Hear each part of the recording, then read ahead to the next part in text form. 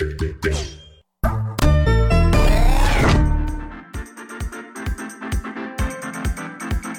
wow, like, hello, what? Whatever it is, I'm liking it.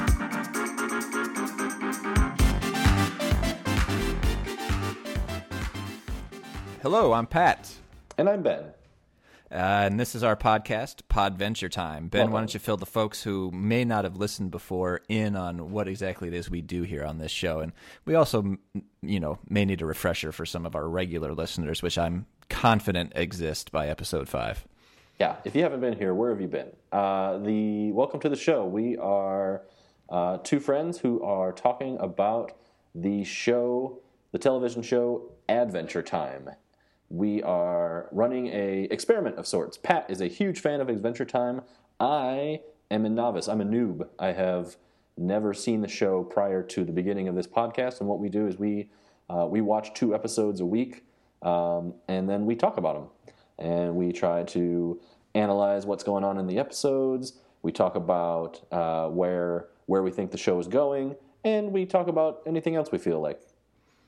Absolutely. And we also, my favorite part is getting your reaction to all of the episodes. And actually, if you'll indulge me and allow us to get meta for a second here, I was curious as I was watching the episodes, how many times do you watch the episodes leading up to our recording the show, and do you take notes? Oh, I watch them. I actually do have a rule. I watch them one time. Okay. I do not allow myself to re-watch them, even if I feel like I want to. I feel like that's a closer, I suppose, nod to reality. If I weren't in this experimental state and I were just watching the show, I think I'd probably just watch them one time and keep moving through them. I think it probably also gives it allows you to give a more honest sort of immediate reaction. Yeah. So my technique, even though I literally have seen every episode at least twice, I typically watch them 2 or 3 times in preparation. Yeah. And I take extensive notes. Oh, that shows. So I'm like watching episodes for like the 4th, 5th, and 6th time in order to prepare for the show, which is probably where I come up with all of these theories and whatnot. Right. Well, then I have a question back to you. Does watching an episode for the 6th time diminish it for you? No, I honestly find something else that sort of tickles me or piques my interest every time, and I write something down every time that I go through it. It's not a super complex show. It's not Arrested Development where you need to watch it 10 times before you even start to notice all of the jokes. But there are little things, whether it's in the animation or in the dialogue, that I pick up on later watching, that I think pretty much every time that I watch an episode, I discover something or I become conscious of something that I was not before. Ah, well, excellent. That is super interesting to know. I have another question for you as something I was thinking about as I was watching this week's episodes, and you brought it up just now, the fact that these shows are not complicated and by design, and they're not cartoons that were meant to have only an adult audience. It's not Futurama. It's not The Simpsons necessarily. Right. And I wondered, I know you're fans of those shows as well, but what is it about? Was there something going on in your life, or was there something that happened that made you say, I'm going to just dive headfirst into this kids show? So I was vaguely aware of it. I recognized Finn and Jake as characters, and I think that I had probably seen a post on Facebook that I didn't click through to that praised the show or something. All right. And so I just sort of got curious about it. And then when I watched it for the first time, I don't honestly remember what the first time that I watched it was like very much, because I did kind of just dive right in. Yeah. Did you watch one and just go for it, or did you watch one and then stop, or did you watch do you think you watched maybe 6 at once? I didn't watch 6 at once because the first time that I watched it, I think was, after I had 1, maybe 2 episodes on the DVR. We had a DVR back then. And so I was limited to what, I just set the DVR to record Adventure Time anytime it came on. So I was limited to whatever I had pulled down off of the cable broadcast. And so I definitely didn't binge. Although sometimes, if Cartoon Network ran like a mini marathon or something, I could have a lot of episodes to watch. All right. Although those are frequently reruns, and so that it was likely to have been an episode that I'd already seen. Got it. So you were limited by the memory space on your DVR, which was already mostly episodes of Law and Order, I'm sure. Right. I had to delete so many of my favorite Jack McCoy moments just to have enough space for my favorite cartoon. Great. Okay. All right. Well, excellent. I was just interested because I know we talked last time that you had jumped in season 3 or something like that, and yeah, I think it was 4. Okay. But it was not a deep dive. Like it was actually to talk again about something that I just brought up. Arrested Development. I bought that series, or maybe seasons 1 and 2, I think, on DVD in 2006 or so, and I like discovered what it was to binge watch a television show because that had never been available before. And I remember sitting like in my living room in my first apartment in St. Louis, and just over and over again telling myself, okay, one more, and fully recognizing what I was doing. And then all of a sudden it was like midnight. Oh, and yeah. I had watched 6 episodes. Oh, well, and Arrested Development is a show designed for binge watching. They have so many jokes that lead up to other jokes that cross episodes that it's perfect. Yeah. And it was the first television show that I had bought on DVD. So it was the first time that I even could do that if I had wanted to, and it was like a magical new superpower. Yeah. Which it's like something that we just take for granted now. Everybody's like, oh, what are you binging on? But the fact that I could just watch this television show on demand back to back as much as I wanted was incredibly exciting. Yes. Well, let's go ahead and do a mini binge. Let's binge on the next 2 episodes of Adventure Time. Yeah, so we're talking about episodes 7 and 8 from season 1 today. Let's jump right into episode 7, which is a callback to a character I brought up in our very first episode. I don't remember whether you guessed that he was a character or not, but this is the titular episode for Ricardio the Heart Guy. Ricardio the Heart Guy, who is, if I'm not mistaken, voiced by the incomparable George Takei. He is. So I actually didn't realize that until, well, I thought that it was someone affecting George Takei's manner of speech, but then it was actually just tonight that I paused on the credits. The credits on the show roll real fast, but I paused the credits, and it is, in fact, George Takei himself starring in this episode as Ricardio the Heart Guy. Yeah, so what we have in this episode is, who is Ricardio? Let's talk about that, because that's actually the question. That's actually the whole plot of the episode is who is Ricardio?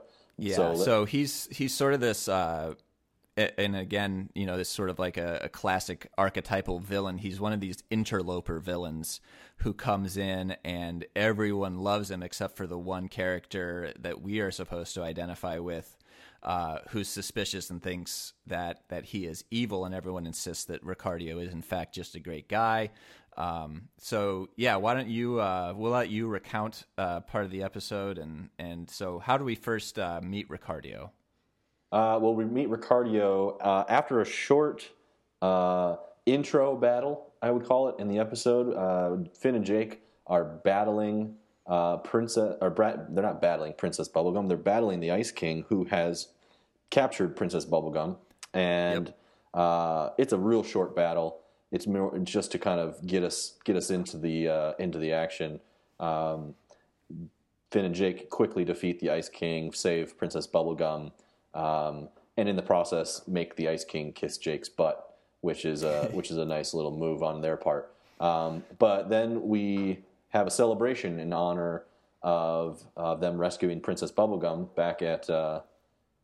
I always forget the names of these places. I'm going to call it Candyland Palace, but you're going to correct me and tell me what it's called. It's the Candy Kingdom, and I don't know if the castle itself actually has a name, but it's the castle in the Candy Kingdom, and actually it's the Candyland Palace. Then that's mine. Yeah, Candyland Palace works. All right, so we're going to go. So we're going to head there and having a party, but when Finn and Jake arrive, there is a guest at the party that we've never met before, and it is in fact Ricardio, who is just a heart, a living heart with arms and legs. Yes, he is, and he has that Ren and Stimpy sort of animation style where he's got very detailed facial features and wrinkles and stuff like that. Yeah. And something that I picked up actually on a later viewing of the episode. This is somewhere viewing 12 that you were doing, right? Right. Yeah, 13 maybe. Yeah. I didn't really notice at first that PB, Princess Bubblegum, actually says, well, I'm going to throw you a party. And so I kind of had a problem with the way Finn and Jake reacted. But then I realized, well, the party was supposed to be for them in the first place. So when they show up, we meet Ricardio, and he is the center of attention at the party. And do you remember what he's doing as Finn and Jake arrive? He is giving Lumpy Space Princess the massage of her lifetime. Yes. And he has a special name for the type of massage he's giving, but he's essentially walking up and down on her back, I suppose. She's just a cloud, so it's hard to tell what she's got. And but he is definitely working her over, and Lumpy Space Princess is digging it, and everyone is marveling at the massage prowess of Ricardio. Yeah, so Ricardio says this is called best friend massage because you can only do it to friends. And then in one of my favorite lines, we get back to an issue that we've talked about before. He goes, "It is completely consensual." Yeah, excellent George Takei, by the way. Well done. Oh, thanks. So we meet Ricardio in this way, which is, I think, on purpose. It's a sort of overly intimate way to meet somebody. It gives you an off-putting sensation to meet someone in that way, I think. So I think that was intentional. So we meet the character, but then he's so popular, Lumpy Space Princess, immediately upon seeing Princess Bubblegum enter the party, she says, "You've got to come over and meet this guy. He's so awesome." And that immediately sets Finn especially off. He says he goes into an immediate knee-jerk jealousy mode. Yeah, and actually, I'm glad that you noticed that it was LSP who came and grabbed Princess Bubblegum, because that was something that I didn't pick up until later watchings, was that it's goddamn LSP with her teenage ways that kind of gets the whole plot rolling by grabbing Princess Bubblegum and dragging her over to meet Ricardio. Even though he eventually completely charms her, it was LSP. LSP interrupts the conversation that Bubblegum is having with Finn and Jake and drags her away to meet Ricardio. Yeah. And so there's LSP just acting like she's at the weekly prom-coming dance. Yeah. And it's probably fitting that LSP starts the action here, because I would say that this whole episode, and we'll get into it, this whole episode is essentially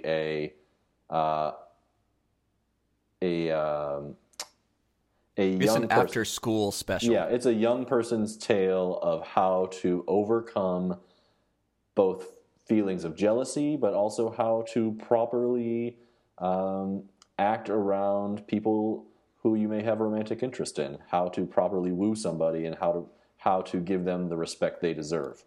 Yes, and Finn starts off setting a terrible example. Yes. So essentially, Ricardio has now has the attention of Princess Bubblegum, and he immediately charms the heck out of her by launching into some detailed science experiments that he would like to show her, knowing full well that Princess Bubblegum is also deep into science stuff. And so yeah, and it's some excellent like gibberish science words that he uses. Yep. And this sets Finn off completely. he feels inadequate. He expresses this much as much to Jake, says, I'm never going to be able to compete with this guy. And I thought this was interesting. This is the first I've seen Finn have this strong of a reaction to his budding romantic feelings, I suppose. He's definitely shown like being embarrassed to be kissed before, but this is a new level. This is a new he's evolution. Mostly just blushed in the past. Right. But now he is the green the monster of jealousy has reared its head within Finn, and he's trying to come up with some way that he can compete with Ricardio, and Jake suggests he do the science dance. Yes, the science dance, which is, I would call it part robot, part just spasmodic floundering. Right. And so Finn rushes over in front of Princess Bubblegum and Ricardio, and in an attempt, like a crazed, I don't know, hummingbird or something, trying to do a mating dance, he just starts flailing in front of her, saying science dance over and over again. I can't remember exactly. He's chanting. So Finn and Jake like to chant things, and Finn does indeed begin chanting science dance, dance. Yeah. Which is as off-putting as it sounds, and it does not have the intended effect of wooing Princess Bubblegum. And she then leaves with Ricardio. Now I'm forgetting the exact progression of events here. Yeah, so Finn has kind of a blow up because he's utterly incapable of even understanding, let alone containing his jealousy. Yeah. And I wonder actually whether this has something to do with him being the only human alive, so that he's never really had a chance to develop social skills. Right. But in any case, okay. Well, hang on now. So that's something I had never considered. Is that the implication here, that Finn is a human and he is the only human? So yes, I think that it's important that they call him Finn the Human Boy. And, so far we've seen him interact with Ice King, who is at least humanoid. Princess Bubblegum appears human, but everyone else in the Candy Kingdom is made of candy. And I think it's safe to assume at this point that so is Princess Bubblegum, at least in some way. Right. And so, yes, it's... And actually, one thing that I noticed about an earlier episode is when those gnomes are blowing up old ladies, they appear to be human old ladies, but then I think that they were probably just illusions in the first place. They turn out to be, I have good reason to believe that Finn actually is the only human, or at least, no one has seen another human in a long time. Okay. Very interesting. I hadn't thought of that. I guess I'm willing to accept that, I suppose. I kind of always assumed that in some way this world is like the dream of Finn. Like Finn exists in some other reality that he is just a normal human boy, and these are sort of dream states that he enters, or in some other way is able to pass through. It's either a Narnia-like situation or their pure dream state. Interesting. Put a pin in that. We'll come back to that, I promise. All right, fair enough. Okay. So Finn's unable to contain his jealousy, and he ends up, and so almost immediately, I think Jake just straight up calls him out on it. You're experiencing jealousy. Yeah. You need to learn how to deal with this emotion. And then PB also calls him out on it after he says, "Hey, princess, do you want to spend some time with me?" Right. And she goes, "Dude, you're just jealous." And then eventually he yells, "I'm not jealous, I'm just weird." And it's one of those moments where, his voice shuts down the entire party. And that's when Princess Bubblegum and Ricardio have to leave so that they can continue discussing their important scientific discoveries. All right, exactly. Well, and then at this point, Finn has he's got a bad taste in his mouth with regards to this Ricardio character. And he immediately starts assuming that Ricardio is up to no good. He has to be a villain because I think maybe in his experience, the only people who have ever taken Princess Bubblegum away from him are villains. Yeah, interesting. Now, Finn claims it's because of the way that Ricardio looks, and Jake kind of agrees. He says, well, maybe he was just cursed to look suspicious. Yeah, And I think this is one of the major points of this episode. One of the major themes is in continuation of, I think, what we talked about in previous episodes, is that Finn has to learn how to distinguish true evil from just things he doesn't like, and he can't just attack every problem like it's true evil. He has to be a true hero. Has to be able to discern real danger from false danger. Yeah, absolutely. And so in an effort to help him do that, Jake assists him with surveilling Princess Bubblegum and Ricardio. Right. And what do we learn? Well, we see Ricardio in a back alley with the Ice King, and they're having a argument of some sort. And you can't hear the dialogue. You can't hear the dialogue, but it ends with Ricardio picking up the Ice King, beating him up and picking him up, and tossing the Ice King in a dumpster. Yes. So that causes Jake to believe that Ricardio is good, but Finn's still not buying it. Right, yeah. All the signs are pointing to Ricardio being if not a weird-looking guy, someone who is willing to beat up the Ice King, so that's got to be worth something. So, at this point, things aren't looking good for Finn's side of the story, and I think that's something that you have to go along with as the audience. You've got to decide: are you gonna believe Finn this time, or are you gonna believe Jake? Yeah, each of them declares that their gut is telling them that Ricardio is either a villain or a good guy, and once Jake sees him beat up the Ice King, he thanks his gut and says, we're going to be together forever, you and me. Yeah, and that's great. I think a recognition of one's gut instinct is something that we should all do at some point. We should all thank our guts. Yeah. So, well, and in classic, I think, Finn and Jake style, to solve this problem, they hit it head on. There's no subtlety about it. They decide, we're just going to go ask him if you are evil or not. We should add that another thing that they see him doing is he is in the dumpster breaking bottles and pretending to stab people, and he has a rope. And so Finn says, I think literally, he's breaking bottles and pretending to stab people, and Jake goes, so he's recycling? Right.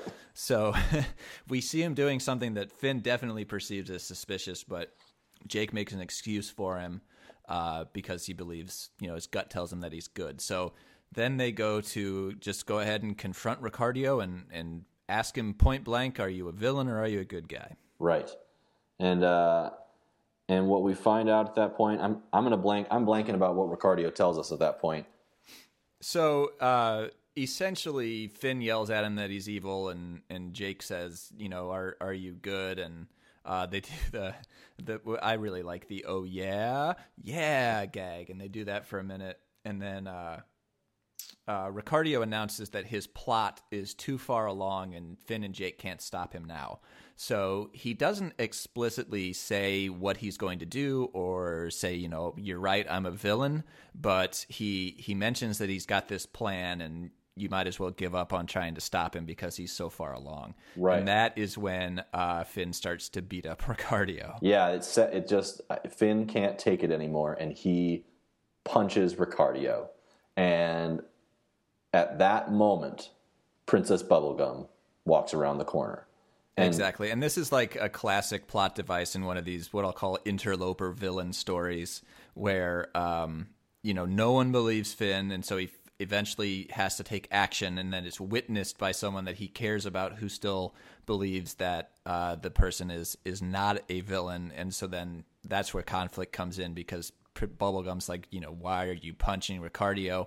You can't punch brainiacs. They're too fragile. That's right. Yeah, and we have to assume that maybe this whole tableau was constructed ahead of time by Ricardio. Maybe he invited Princess Bubblegum over, and he wanted Finn to punch her. Wanted Finn to punch him, rather. Yes, absolutely. And this is something that I've seen happen recently in a Netflix show. If you've watched the House of Cards show on Netflix, Jackie has. I have not. All right, so that is a plot or a plan that is enacted by Kevin Spacey's character, where he gets a rival to punch him in the face, and then that makes then the rival the villain, because exactly. in the then the visual of that violence is much greater than any sort of any sort of villainry that Kevin Spacey's character might be involved in. Right, and so from what I understand about Kevin Spacey's character, he is quite villainous, and so him acting like Ricardio probably, or Ricardio acting like him, probably tells us something. So after Princess Bubblegum walks up and confronts Finn about punching Ricardio, where do we go next? Then we go to... Is it just the alley? They meet the Ice King somewhere, and now I'm forgetting where. So Princess Bubblegum and Ricardio walk off because they're going to talk about science some more. Right. And then Ice King comes crawling out of the alley. He's very weak. Yes. He's pale. He's got rings around his eyes, bags under his eyes. And he gives us quite a bit of exposition, but explains Ricardio's origins. Yeah, it's a Ricardio origin story. It is essentially, in a nutshell, the Ice King was trying to conduct a spell after being beaten by Finn and Jake earlier in the episode. He tries to conduct a spell that will essentially make Princess Bubblegum fall in love with him, I believe. Some sort of love. Right, he's going to charm her heart somehow so that she'll love him. Charm her heart. But he screws it up and ends up basically releasing his own heart. And his own heart, which is already filled with the desire to love Princess Bubblegum, now he's released his heart, and that heart is Ricardio. So we find out that Ricardio is the Ice King's actual heart. Right, Ricardio is the actual heart of the Ice King, made into a sentient being, and his mission from the second that he gains sentience is to remove Princess Bubblegum's heart from her body so that he can make out with it and then eventually get married. And I think he envisions a long and happy future with Princess Bubblegum's heart after he's able to rip it out of her chest. The Ice King wants to, and always has marriage as his ultimate goal. The Ice King is not about just a short-term relationship. Ice King wants marriage, and therefore his heart wants marriage. But the heart wants to marry Ricardio. That is, wants to, like you said, he wants to marry another heart. So he has his goal is to remove Princess Bubblegum's heart and marry that. Yes. So we learn this from the Ice King, and so Finn and Jake rush to Candyland Palace or whatever you called it. Yeah, it's Candyland Palace. I think that's going to stick. Everyone who's listening, help it spread. Candyland Palace. So they rush to Candyland Palace and they discover Ricardio has hatched his plot. He's tied Princess Bubblegum to her throne and he's threatening her with the broken bottle that we saw earlier. Right. And he's going to use the broken bottle to cut out her heart, essentially. Yeah, it's actually really violent imagery when it comes down to it. That's right. But Finn and Jake rush in, and they are a battle ensues, and for a while, I'm trying to think how long that battle was. It didn't seem that difficult to subdue Ricardio. It's a pretty short fight. I think Jake strikes the first blow on Ricardio, but then Finn's really beating him up when the Ice King crawls in. Yes. So I mean the conflict mostly is over. Like Finn is beating up Ricardio. He still can't control his jealousy, so I think he's a little extra going to probably beat Ricardio to death. Right, and the Ice King begs him to stop. The Ice King says, "Hang on, that's my heart, remember?" And so he does get Finn to stop, and the Ice King grabs Ricardio and is able to reverse absorb or just reabsorb his heart. Yeah, it's kind of like, is it T-1000, the one that's liquid metal? He sort of just envelops Ricardio and gets his heart back. That's right. He just shoves Ricardio right back in this chest cavity and regains his strength in doing so. The Ice King is restored. Right, and I think it's really funny that as Ricardio is being sucked into the Ice King's chest, he looks at Finn and Jake and goes, "I'll see you guys later." A fantastic final words. Right.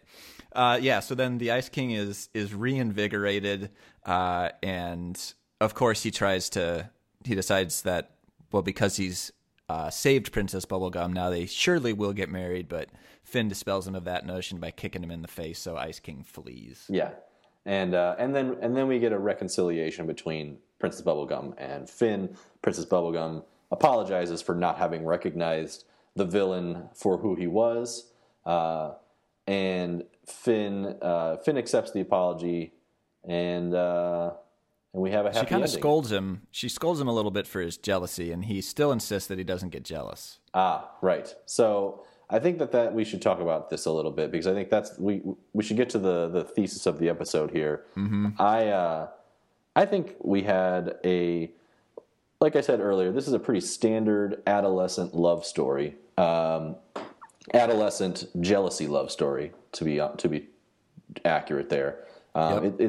This is a growth story for Finn. He's learning to handle all kinds of emotions now. Yeah, it appears to be the first time that he's ever experienced jealousy, so that he can't even recognize what he's feeling. Yeah, indeed. But let alone control his emotions. But through the help of his friend Jake and through some cathartic butt kicking, he's able to kind of overcome it. I mean, in the end, his jealousy was well founded, or his suspicions were well founded at least. So that part kind of he gets off the hook on. But you're right, he does get scolded. He does get scolded for the extreme jealousy. Yeah, and Jake is more or less pointing this out to him throughout the entire episode. One thing that I noticed that I really liked is, as Jake is sort of trying to convince Finn that, this is jealousy, you need to recognize it, and you need to stop acting on it, Jake all of a sudden starts to talk like a grown-up. He uses, as he is surveilling Ricardio and Princess Bubblegum, he makes up his own dialogue for them, and he has Ricardio tell Princess Bubblegum that she looks like a big pink baguette. Yes.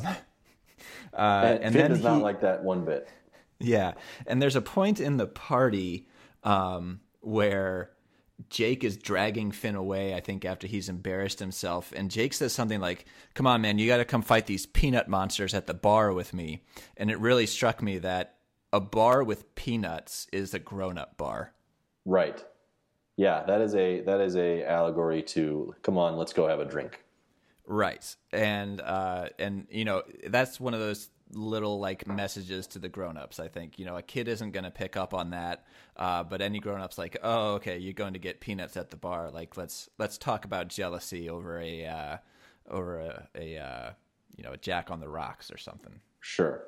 Yeah, I hadn't picked that up. I like that. I didn't pick that up, and maybe that's something you pick up, like you said. Yeah, well, that's what you get when you watch the episode 20 times. Yeah. I like that we're getting to the real number here. I know it's somewhere north of 50 at this point. We'll just keep going up until we reach it, and then maybe I'll find the number and plateau at some point. Okay. The other great line that I want to mention from Jake is just two words, but Finn said something like, "This is life and death we're talking about," and Jake just goes, "Is it?" Those are some solid lines. Yeah, so Jake is really behaving like the grown-up here, and so for that matter is Princess Bubblegum. She explicitly calls out Finn for being jealous. This show is rarely subtle with the themes or lessons that it's trying to convey, so if the episode's about jealousy, and I find that very charming about the show. It's one of the things that really drew me in. Yep. Is its earnestness and its willingness to just tell you kind of, this is what this episode is about. It's about jealousy. So we're going to hear we're going to hear Jake and Princess Bubblegum harp on that throughout the episode. That is fair. That's definitely true. This was one of the episodes where Jake feels particularly young.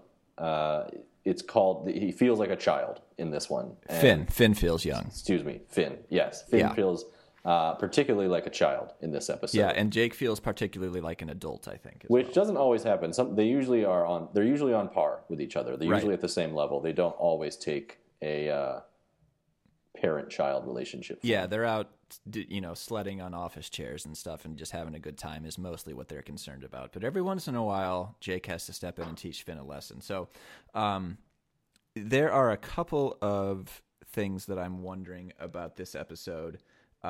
First of all, what did you make of Ice King crawling out of the alley and then sorta kinda joining Team Finn and Jake by ratting out Ricardio? So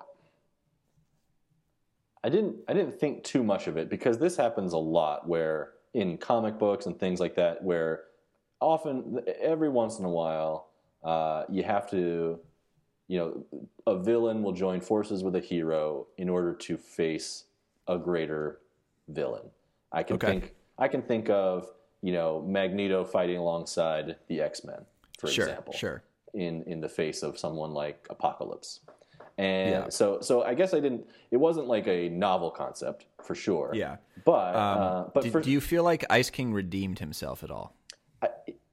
Ice King without a heart, Ice King in his weakened form is a pitiful character. I don't know if he redeemed himself. He definitely was worth pity. I don't know if he was worth any respect, though. I'm gonna give him pity and not respect. Yeah, and then he kind of proves you right, because as soon as he has his heart back, he turns right back into the raving sort of, marriage crazed lunatic that he's always been. Right.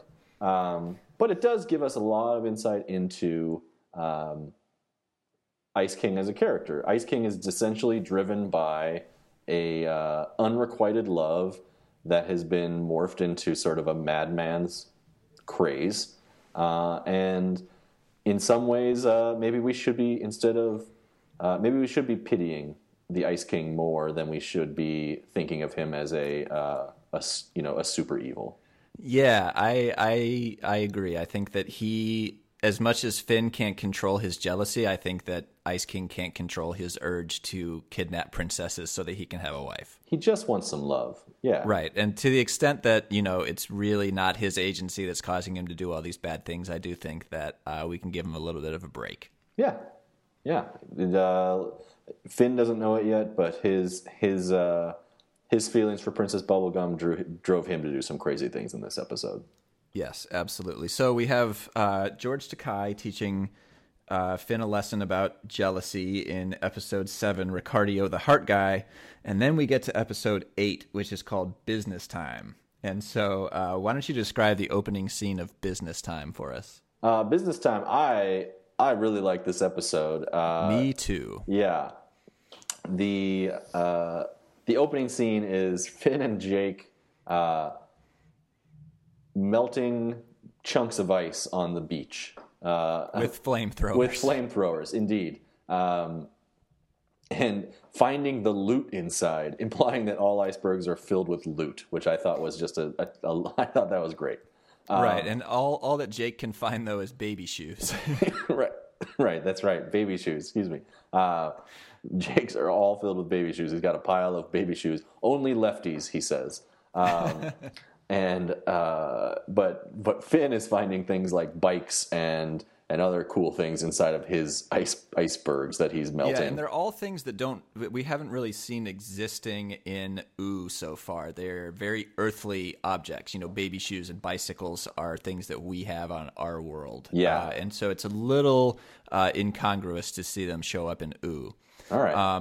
But eventually another iceberg floats up, and what do we find in this iceberg? Inside this iceberg are frozen guys, humanoid. Since we've established that Finn might be the only human, we're going to call them humanoids. We're not sure if these people are human. Zombies, but they're zombie-looking guys. They're frozen guys in business suits, And so Jake calls dibs on this iceberg because he's sick and tired of getting just baby shoes, and he melts the iceberg and reveals these guys. And Finn and Jake take a look at them. They kind of inspect, think for a while. You know what? Maybe these guys didn't survive being frozen, which would be a logical conclusion. So they start kind of reaching for things that the businessmen are holding, like a briefcase. But all of a sudden, they come to life, and they grab Finn by the face, which freaks him out. But they're very confused businessmen at first. They are frozen zombie businessmen, and they speak like zombies in that stilted zombie voice.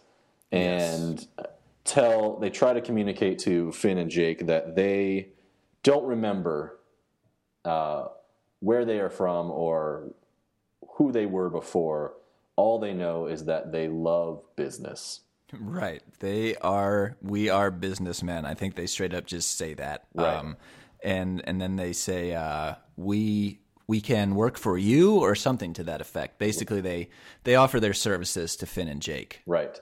And so then Finn and Jake have different reactions to this offer. Yes, they do. Finn is not on board. He does not want to hire. He does not want the businessmen essentially horning in on his and Jake's fun. Right. And so what they're working on at this moment is a dock gauntlet or a gauntlet dock, a dock that's also a gauntlet. And Finn kind of says, "Nah, man, this is our thing. We're building the gauntlet dock." And Jake says, come on, why don't we see if the businessmen can do it, and then we can just kind of hang out. And I think he says, we can spend time thinking about fun stuff. Right. Jake has been complaining this whole episode to this point that all these things that they're doing is no fun. He's not finding anything cool in the icebergs. It's also hard work. He's really been saying none of this is fun. So when he sees an opportunity to have these businessmen build the gauntlet dock for him, he says he leaps at the opportunity and convinces Finn. I actually have the quote written down. Okay. They'll be back in business, and we can just think about fun stuff. That's right. So Finn decides, okay, fine, it's worth a try. Let's give it a shot. And so they go for it and hire the businessmen, and the businessmen are elated. Yes, they appear to work solely for the gratification of doing work. There's no payment that's ever discussed. Right. Just the sheer fact of having a job is payment enough.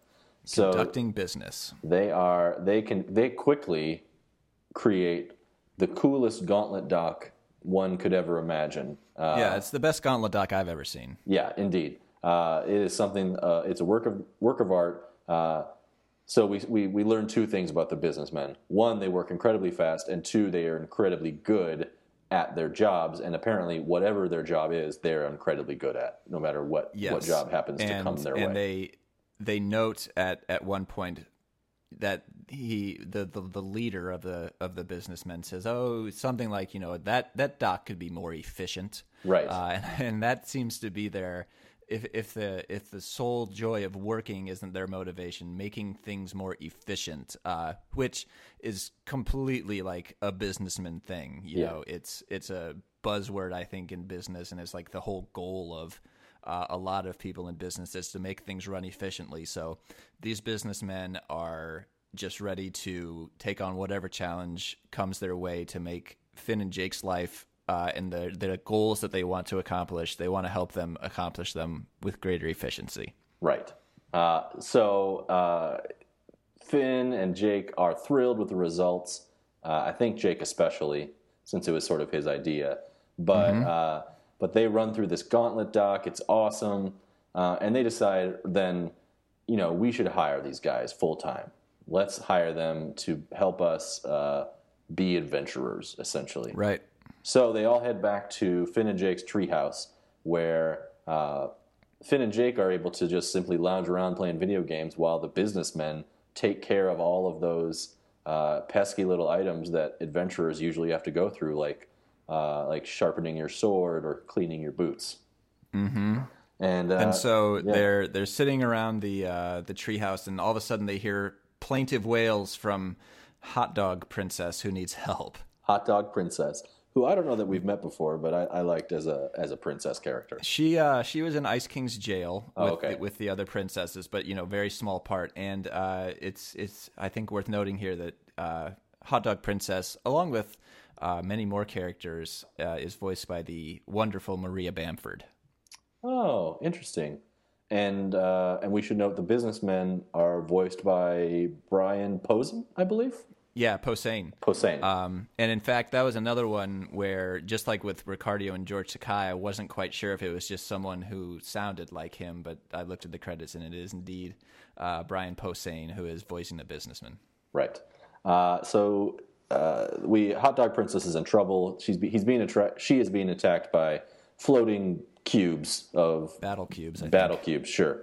And so Finn and Jake said, "Oh, we better rush off to save them. But let's go grab our." And before they can even finish their thought, the businessmen have already packed an adventure pack for them, complete with weapons and everything. And this is amazing. This is fantastic. Finn and Jake are super happy to have the extra help, and they go. His adventure pack is just ready to go, so he can rush off to save. That's Hot right. Dog Princess. It's exactly the way this relationship should work. So they do rush off with the businessmen hot on their heels, tabulating and calculating. We're not sure what, but they are running the numbers. They don't stop working. Right. They being Finn and Jake start attacking the battle cubes, Right. but are quickly overwhelmed, and they are. It seems that they have lost a step. If in the terms of like aging NFL players or aging NBA players, when they're described, they've lost a step. They seem to be getting winded, basically. Yeah, so Finn and Jake, probably as a result of having had so much help from the businessmen, realize that they're not going to be able to defeat the cubes, at least not without a rest. So they sick the businessmen on the cubes, and the businessmen are instantly armed and armored. Right. And they rush into battle to fight the cubes while Finn and Jake can rest. Yeah, but the businessmen are so good at their job. Not only are they going to take on the battle cubes, but they're also able to provide Finn and Jake with water and orange slices for for hydration and energy. Absolutely. And so the businessmen battle with the battle cubes for a minute. Ultimately, Jake is the one who, well, Finn gets the idea, but Jake grows and grabs all the battle cubes in his giant hands and smushes them together, and the battle cubes are defeated. Hot Dog Princess is free to go. Her day is saved. And she's leaning in to give Finn a congratulatory or gracious kiss, but that gets sort of thwarted. Well, Finn is reticent to kiss Hot Dog Princess because he seems to have a pretty solid crush on PB, but he's not really into Hot Dog Princess. Yeah, he actually articulates that she just smells like old hot dog water, which I wouldn't want to kiss either. Again, being fantastic at their jobs, one of the businessmen slips in between the lips of Hot Dog Princess and Finn's cheek and takes one for the team, he says. Yes. And Finn is super pleased and immediately says, you guy, you get a promotion. Absolutely. And that sends the other businessmen into a frenzy, a happy frenzy, but also sort of a bootlicking frenzy, I suppose, or a sycophantic frenzy where they all start kissing Hot Dog Princess in hopes that will also get them promotions. Yes, we take one for team two. Yeah. And they start smooching Hot Dog Princess all along her tubular body. Right. So the day has been saved,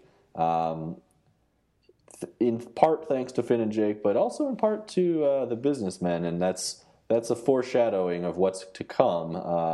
What we've seen is that Finn and Jake are not as on their game as they were a moment, maybe at the beginning of the episode.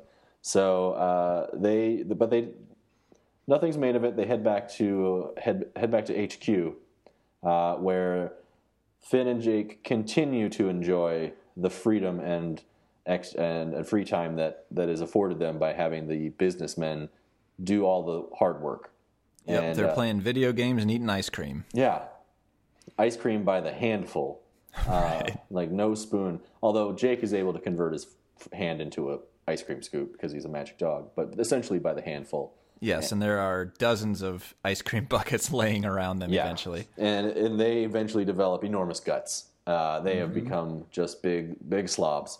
At which point though, then we have another emergency. We have a new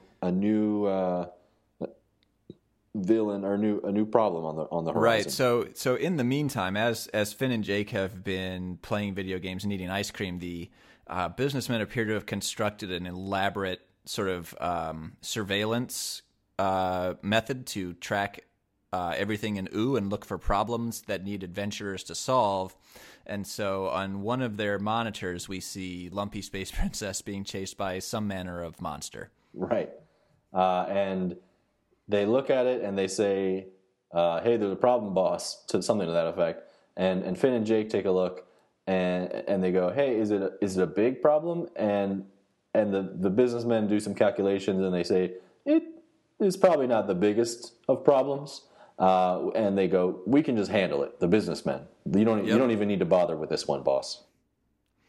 Yeah, so Finn and Jake remain. They are getting fatter and eating more ice cream, and the businessmen go off to handle the adventuring for them. Yeah. Finn and Jake are essentially out of the adventuring business at this point. Right. And I think we know that is probably bad. We know that Finn and Jake are adventurers at heart, and if they are not adventuring, something bad is going to happen. And something bad does they happen. think they're happy, though. They think they're happy just playing video games and eating ice cream. Yep, that's worth noting. But something bad does happen. The businessmen return, but this time they return having developed an even larger technology, I'll call it. They've developed some sort of, I'll call it like a sentinel safety robot kind of thing. Yeah, it looks like a giant fin, actually. Yes, that's right. It does. It looks like a giant fin. It's a giant robot that is terrorizing a people of popcorn. I don't know who those folks were. Who are they terrorizing? Yeah, they're just fluffy people or puffy people. I don't remember exactly what they're called. Okay. All right. But they're very cute, very innocent, very vulnerable, and the businessmen are sucking them up as fast as they can into the safety sack, I think they call it, of their big mechanical fin. Yeah, I mean, I think this is in the style of a lot of these kind of stories where efficiency and automation is hailed as the savior of all. The businessmen eventually come to the conclusion that the most efficient way to keep the population of OO safe is to simply imprison them so that they know exactly where they are at all times, and they will definitely be safe in their prison. Yeah, the businessmen actually say, well, we sucked them up. They're safe. Their happiness is not a priority. Right. Safety is the priority, and therefore they have turned themselves into villains that now Finn and Jake have to protect because they need to release these fluffy people from the prison, give them back their free will and agency to live life as they see fit. It is not Finn and Jake's goal to imprison people in the name of safety. They are just there to keep evil at bay. Absolutely. And so the time comes for Finn and Jake to spring into action and take down the businessmen, but they run into a problem.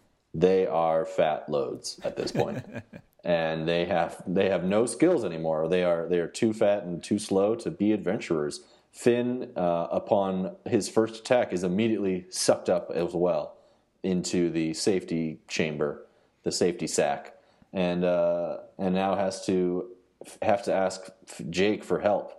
Yeah, he's more or less hopelessly trapped. Yep, but there is a solution to the problem, and Finn realizes it and suggests to Jake, "Hey, come on out here but keep eating ice cream, keep getting fatter, and at the same time use your expanding powers that we've seen Jake use before." Right.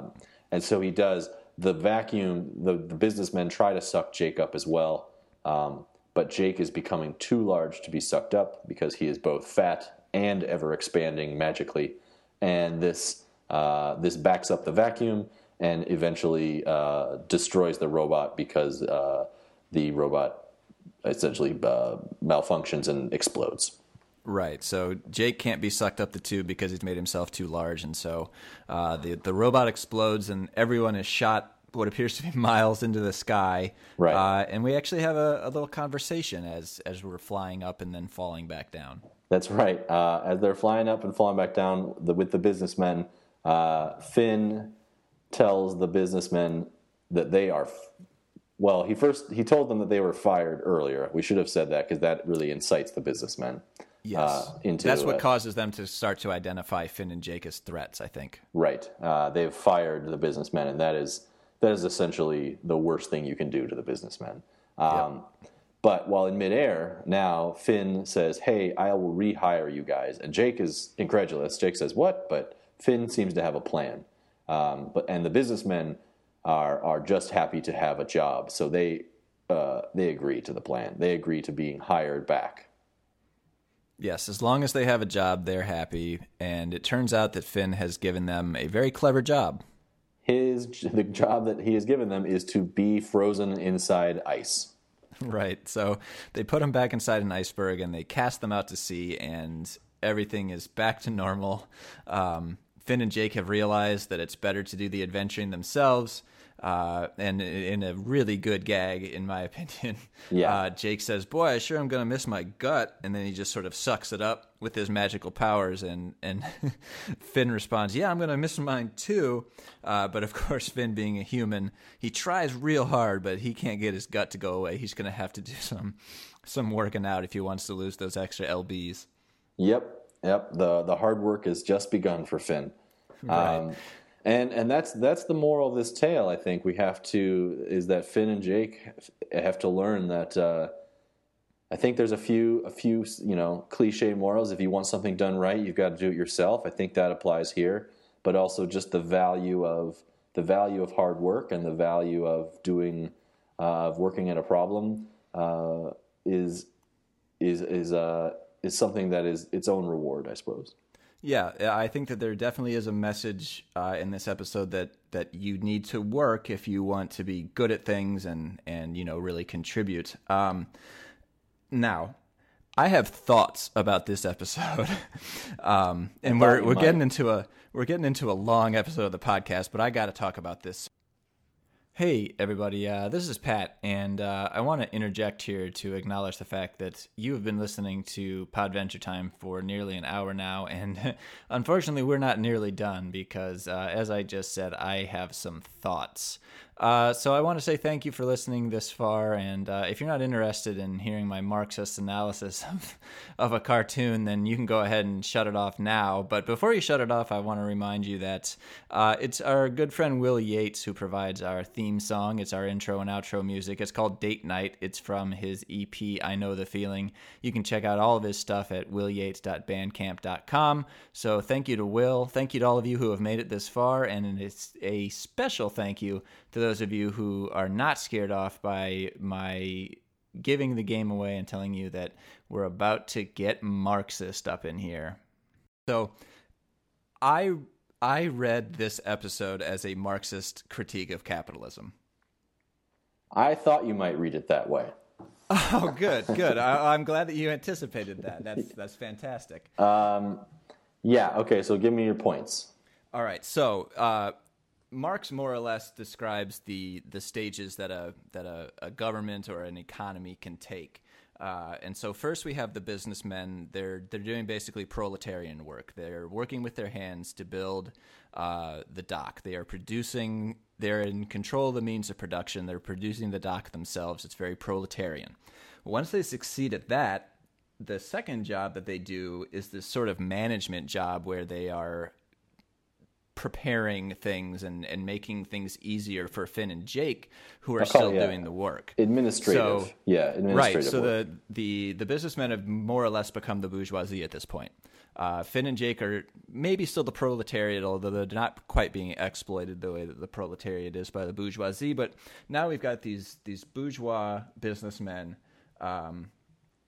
And the third thing that they do is they rush into war. And so there is a real idea in Marxist or leftist or socialist thought that capitalism, if you can't turn capitalism into socialism, you're going to have to go to war at some point.